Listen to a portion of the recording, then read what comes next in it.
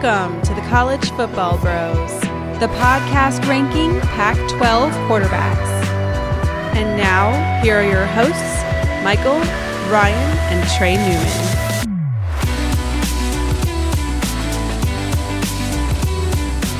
Welcome to the College Football Bros podcast. I am Michael Newman, and I'm joined by the brother who hopes to someday drive a Bentley.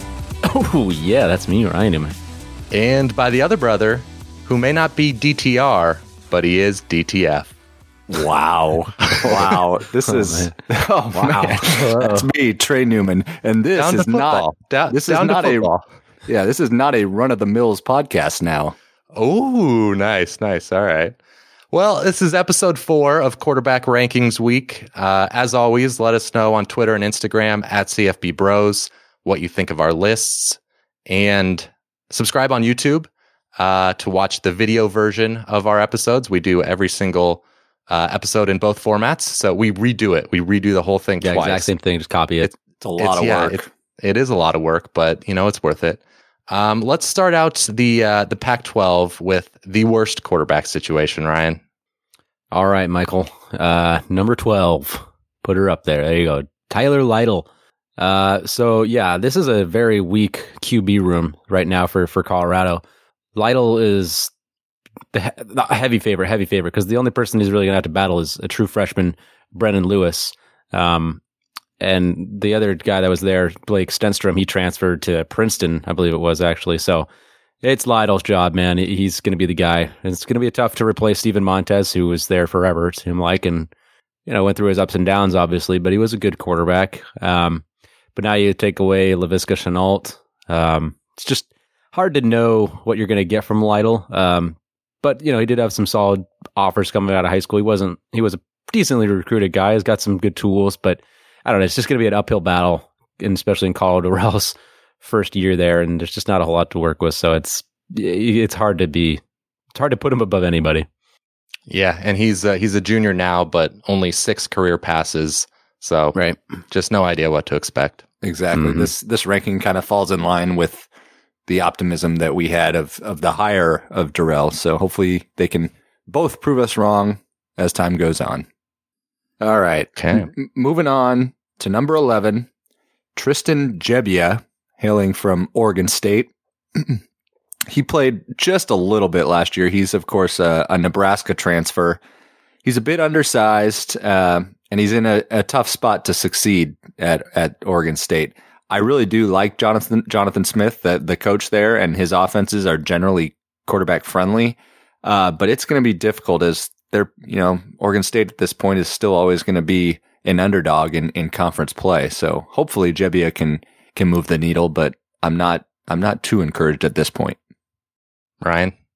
Yeah, no, I'm not encouraged. He's a toothpick out there. It's it's going to be, I'd be worried about him getting injured if I was him, but yeah, I love Jonathan Smith. I'm with you right there, Troy. Jonathan Smith's great. I think he's done a great job there in Oregon State, but Gebbia is not, the guy.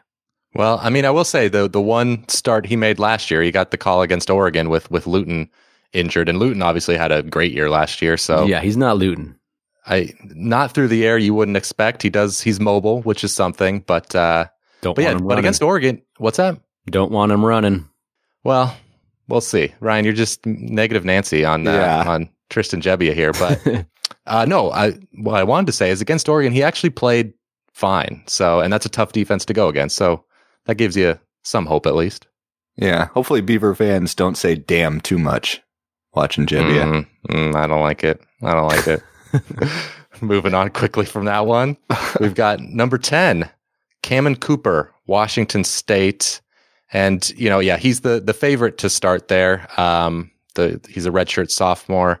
They've also got the redshirt freshman Gunnar Cruz, good name for a quarterback, Gunnar, and then the true freshman Jaden DeLora, who is actually following Rolovich from the state of Hawaii. He's a recruit from there.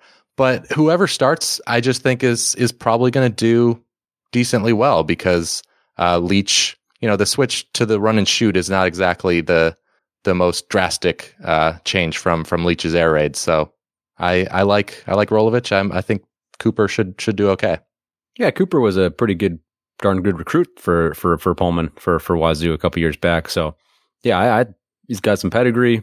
Might start out a little bit slow just because first year on the new program or new system, but I think he's going to have statistically, he's going to have a pretty darn good year. So he could climb up this list, no doubt. Oh, yeah. Mm-hmm. I'm not expecting a dramatic drop-off just because it goes from Leach to Rolovich. I think the listeners would know that we're fairly high and optimistic on Rolovich at Wazoo. Yep. All right. Well, let's move on to number 9 here. Yeah, Kevin Thompson. Almost want to put a P there, but there is no P.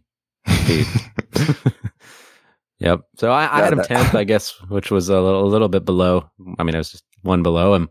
I thought about sliding him actually a little bit behind even Jebbia, honestly. But, I'm not convinced he can win the job. He's going to have a lot of competition from the sophomore Jacob Sermon, freshman Dylan Morris, also a big-time recruit, true freshman Ethan Garbers coming in. Yeah. Big brother. I think it's definitely, especially between Thompson and Sermon. I mean, that is... I'm kind of 50-50 there. We had to put somebody on the graphic here, but could easily be Sermon. Exactly. Yeah. They do have some talent in that room, but I don't think Thompson's going to just come in and take that job easily. So, and I look at his career over there at Sac State, and I mean, it was good, but it wasn't like he was elite. I'm not sure what, there was a little bit, I think there was, I don't know. I just feel like he was under 60% completion percentage last year. Barely over 7 yards per attempt, threw 8 picks, which, I don't know. I think there's some unrealistic expectations for what this guy could be. He was good at Sacramento State, but we're talking Pac-12 here. It's different. Yeah, it's definitely a step up. But I just think it's good. He's another option. Like he was, third team FCS All-American, I think I saw. So he's got the potential there. I don't know what he was surrounded with there. Maybe to take them to I think they had a playoff appearance. Maybe that was really incredible. I don't know. We'll see. But either way, I just think there's good options here, which is why I was 7th with Kevin Thompson, because I think whoever comes out of this battle between Sermon and Thompson primarily is probably going to be pretty good, because Sermon was a big recruit himself. So I just think there's good options. Yep. All right. Moving down to their Washington's rival down south, we've got Tyler Shuck, who is at Oregon. Shuck the Duck. The Ducks, they brought in Boston College transfer Anthony Brown as well. That would have been nice. Yeah. But it's honestly, I think he's just there for the experience and maybe provide a little bit of competition and depth. But I know he played in meaningless moments last year behind Herbert, but he was 12 of 15 with 3 scores.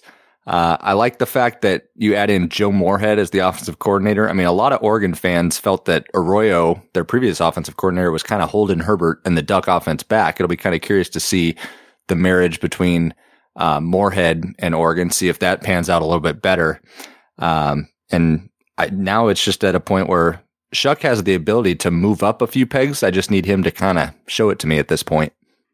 Yeah, I mean, I would have had him definitely a slot ahead. We'll get to the next guy, but I think because here the floor with Oregon's quarterback is Anthony Brown, like you said, and Anthony Brown was not bad at Boston College. He got better every year and was off to a really good start last year before he got hurt.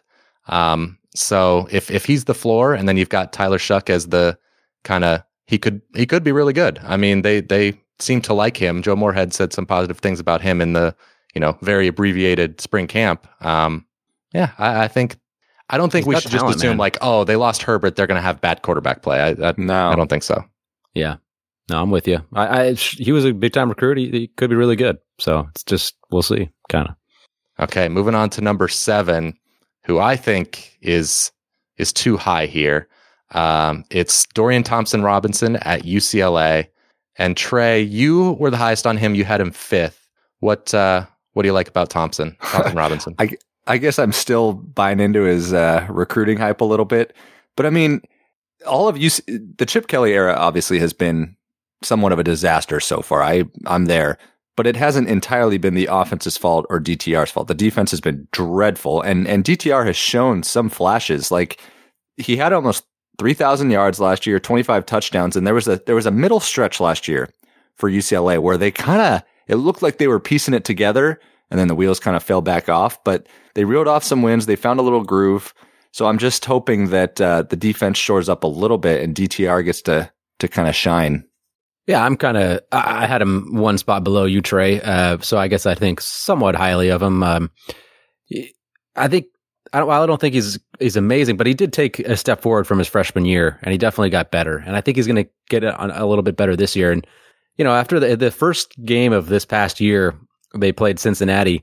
Oh boy, I thought he was just going to be that was the end of him. He was pathetic. He was like 8-30 or something, 8-27. I don't know what it was, but he was horrible.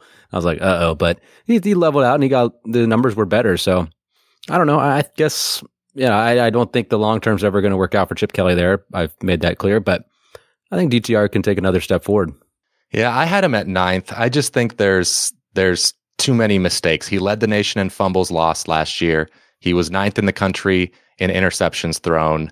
UCLA took the 13th most sacks of any team in the country. Obviously, you play some of that on the offensive line, but also some on DTR. So I know the talent is there, but he just hasn't been accurate enough, under 60% completions each year. We'll see. I mean, he's got the talent, but needs to put it together. Yep. Fair enough. All right, let's move on to number 6. Excuse me. All right, number 6. That's great for audio, Ryan. Just clear your throat right into the mic. Yeah, right in the mic. Sorry. I just had a big pizza before this, so wow. Still digesting a little bit. All right, Grant Gunnell for Arizona. Yeah, so the main reason I actually had Gunnell behind DTR is I feel like I need to see a little bit more sample size from him. It was pretty abbreviated. I know he was a freshman and it was pretty darn solid for the numbers that we saw. But it's a small sample size, and I need to see more before I can really trust him. And I obviously don't really like the supporting group of his team, and I don't think the development's really there. So I don't know. I have my worries. Khalil Tate really leveled off. He had an amazing sophomore year and then just completely tanked. So got to see consistency from the Arizona quarterback before I'm willing to really buy on him. Yeah, and Michael had him 4th, but before I want to hear Michael's point, but I'm kind of echoing Ryan's sentiments in that I actually am somewhat encouraged on Gunnell. Like, I don't think he'll be bad. This is more of a ranking to me where I didn't have him higher just because I've started to lose a little bit of confidence in Sumlin, just the way that Khalil Tate era ended. So I'm hoping that Gunnell and Sumlin are on a better page. But what'd you see, Michael? Yeah, I'm kind of sky high on him. I had him 4th, and just because, he was a true freshman last year, and you say small sample size. He had 155 pass attempts. It's something. It's not like he played a couple games, and they were almost all against Pac-12 competition, and he had 65% completions, 9 touchdowns, 1 interception. He was excellent when he played. So I think he has the potential to be a breakout star. I'm not sure if the team will be very good, but I don't know. Under his leadership, the offense could be pretty dang good if he's even close to that efficient as he was last year. All right. Moving on to Utah, Jake Bentley. So first of all, Cameron Rising, he's the transfer from Texas, is there as well in the quarterback room. He actually has a year advantage on him because he sat out last year, so he was learning Andy Ludwig's system. Might work to his advantage, but Bentley seems to be the guy. And even though Utah loses so much production from last year, Whittingham has built a little bit of a system there at Utah, and there might not be a huge drop off at quarterback. Bentley, he filled the stat sheet. He threw 55 touchdowns at South Carolina. A lot of times we talked about before, he had to be a one-man show there, and that's not a winning recipe, especially in the SEC. I don't think that'll be the case at Utah. There'll be a few more pieces around him to help compete in the conference. So I'm a little bit more optimistic on Bentley at Utah. Yeah, I thought most of his career at South Carolina, like you said, his offensive line or the help around him wasn't great, especially going up against an SEC schedule. So brutal schedules at South Carolina, not good offensive line play, and still he was pretty good. The one problem was a big problem, interceptions. He needs to clean that up. Maybe under Ludwig he can do that. But yeah, I mean, I think this is a good spot for Bentley. I might have had him one spot lower, but close enough. Yeah, he'll be much more efficient there. So I think it's a good fit for him, and I'm kind of excited to see it because we always wondered, like, we think he's pretty good, but it's just he's just had to do so much. So I'm excited to see what he does this year. Yeah. Okay, moving on to number 4. It is Davis Mills from Stanford, a former 5-star recruit. So he's got the pedigree, and Stanford was a mess last year with the injuries on the offensive line. They lost both of their starting tackles, their starting center. So it was not really a great situation to be in. And we saw a really good quarterback in KJ Costello struggle a little bit when he was healthy. So the fact that Davis Mills came in and played pretty well was kind of all the more impressive given the context. And it wasn't against bad competition. He had 2 of his best games against Notre Dame and UW. So I think top 5 here is a good spot for him. Yeah, I agree. I had him 4th, and I think it's about the right spot for him. His team was bad around him, but he was good. I thought he put up really good numbers. He's obviously got a big arm. So if he could just get a little bit of more help, which I think they will, I think Stanford will have a bounce back year, and Mills' stats will get even better. So I'm kind of high on him. Yeah, in the offseason, there seems to be some buzz about Mills, and I'm kind of starting to buy into it and expecting a bigger jump this year with him and a little bit of a rebounding year from Stanford, which a couple weeks ago I wasn't really thinking about. But the more I read about Mills, I'm somewhat Okay. Yep. Number 3. Oh, yeah. Okay, my turn. Number 3, Chase Goobers. No, Garbers. Good one. Wow. Thanks. Appreciate it. Ryan, are you tired right now? You seem a little out of it. Maybe. We're pumping through his fourth episode here. The food coma there, Ryan. What kind of pizza did you have? Bourbon pizza. All right. No, I just normal pizza. What? You're just trying to explain you drank bourbon, and so that's why you're... No, I just had pizza with beef. That was it. Why do you tell us what type of pizza it was?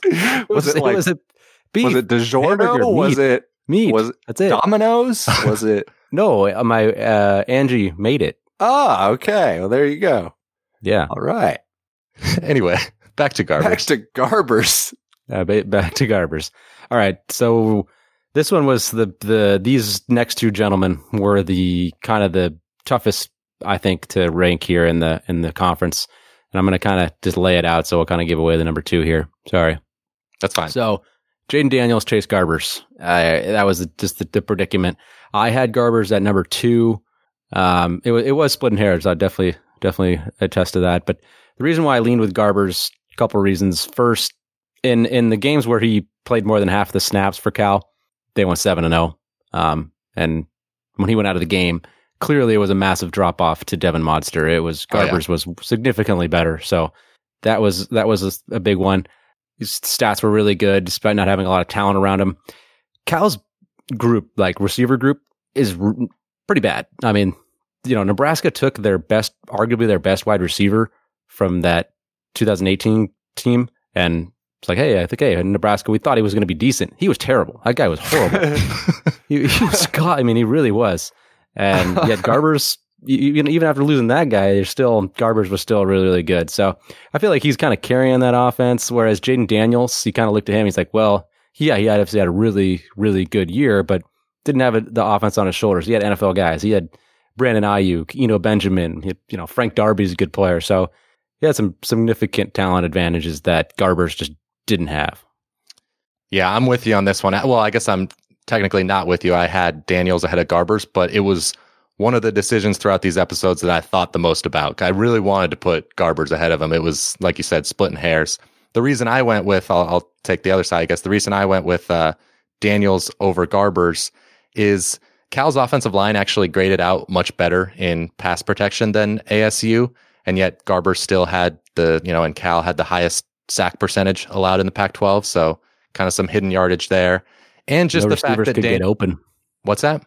No receivers could get open. That could be the reason too. I mean, we're splitting hairs. I don't know. But the other reason, probably the bigger reason, is Daniels was just a true freshman. So there's maybe more potential for him to take a big step forward, especially given he was a top 50 recruit. But yeah, bottom line, the fact that we had to debate this so long, because I think nationally people would think, oh, Jaden Daniels, of course he's better than Garbers, but that's not necessarily the case. No, I had Garbers third. I'm just like you guys. It was kind of splitting hairs here as we got to the top of the Pac-12. I guess what we didn't mention, or Ryan, you briefly touched on it, is Garbers just has to stay healthy. If he stays on the field, then I'm very optimistic with Cal's outlook, and then Garbers in particular. Yeah, it'll be fun to see Garbers go up against he missed the Utah game. He missed. He didn't exactly play the top. I mean, he played at UW, but true. Other than that, it wasn't like the top teams. So right, but yeah, that'll be fun to watch. All right, and then I'll kind of lay out my case as we move to number 2, Jaden Daniels, of course, from Arizona State. The one thing about Daniels, because then I started to look at, okay, well then you got Daniels. Why did I not have him number 1? And I just didn't really exactly like how Daniels played against the tougher foes on the conference. I feel like the guy that's number 1 was maybe a little bit more consistent. But I say that with the caveat that when Jaden Daniels was on, he was clutch. I mean, he actually led the most game-winning drives of any quarterback in the country last year. Because I remember there were some games where he would just kind of be playing so-so or below average for 3 quarters, and then he stepped it up when it mattered in the fourth. He's so talented, and I just think he has the ability and will elevate his game in his second year. Yeah, and his you said maybe against some of the best competition he wasn't as good. One game that he was against Oregon. That game was no doubt incredible. If you only watch that game, you're like, okay, Jaden Daniels is number 1 in the Pac-12. Yeah, unbelievable. Awesome. But yeah, I mean, he had a great statistical year for a true freshman. I'm with Ryan in that I think there's a chance of a sophomore slump because of the weapons he lost. Ayuk and Benjamin were just such a huge part of their offense. So we'll see. I think I'm a little bit lower on Daniels than most people. Yep, I am too. All right. Number 1 on our list for the Pac-12 is Kedon Slovis at USC. And this time last year, it would have been crazy to think that Kedon Slovis would be first here. Trey, I actually remember, I don't know if, and Ryan, you were probably there too.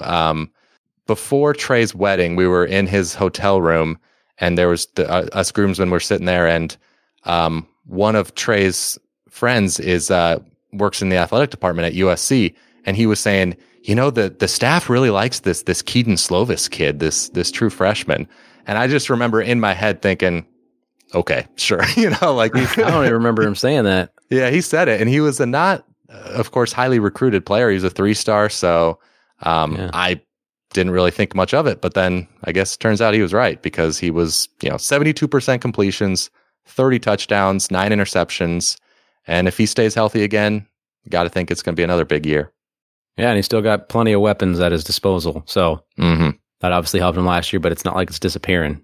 No, probably the best receiving core in the Pac-12. Yeah, I mean, he's gifted and he's got the best weapons. If there was a knock, it's just that, he's not going to take anybody by surprise this year. But I mean, he put up enough of a sample size to validate him. I had him number 1 and think he should be. So I'm excited to see what he does in year 2. Yeah. The one thing I will say is he made a ton of holy crap throws. Like, he made so many NFL type throws that were just insane. He was a true freshman, but he also, needs to take better care of the ball. He had some chances that he tried to take. A little careless. So I will say he was massively better than JT Daniels. Yes, he was. Which is why if I'm a Georgia guy, I'm not high on JT Daniels. Yeah, to be fair to JT, we didn't get to see him much in the Graham Harrell offense, but point taken. Yep. Okay, let's saw him against Fresno, and he wasn't very good. What's that? Saw JT Daniels against Fresno, and he wasn't very good. I mean, it's such a small sample of 1/2, but I don't know. I thought he played pretty well. He did throw a pick, I think. Anyway, this isn't about JT Daniels. We're talking about the Pac-12. So we've got the 12 quarterbacks listed here. What are your guys' thoughts? Pretty much. What'd you say?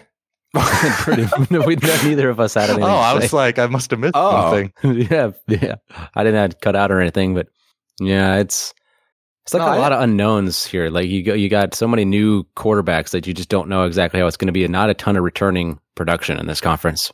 Right, and that's the thing that kind of makes it exciting. Like if I had to jump ahead to the end of the year, I wouldn't be surprised at all if some of these guys in the middle of the pack, like Grant Gunnell, or maybe even more so Tyler Shuck, like we have him 8th. If he ends up performing as a top 2 quarterback in the conference after the end of the year, like I would not be surprised at all. No, I wouldn't either. Yeah, with Moorhead and the support of the team around him, it's true. And you've got the two top, well, arguably the two top teams, at least in the North. Oregon, of course, with a new starting quarterback, and Washington. Yeah. So it'll be interesting to see. Right. If those guys work out, then they'll be the top 2 teams in the conference. If not, opens the door for some of the dark horses in the North. Cool. All right, I guess that's all our thoughts then. Yeah. Well, that'll do it for the Pac-12 rankings episode then. Be sure you're subscribed both on YouTube and in your podcast app, because tomorrow guys, be ready, because we're about to get a lot of strong opinions from the listeners, because it is the SEC. Oh boy. All right. Felipe Franks is number 1. What's that? Felipe Franks is number 1. Well, I don't know if they'll go that far, but we'll talk to you then. You've been listening to the College Football Bros. If you have any questions for the next podcast, email them to collegefootballbros@gmail.com. To keep up with the brothers on social media, like them on Facebook at College Football Bros, follow them on Instagram at College Football Bros, and for their commentary on Saturdays, follow them on Twitter at CFB Bros. Thanks for listening.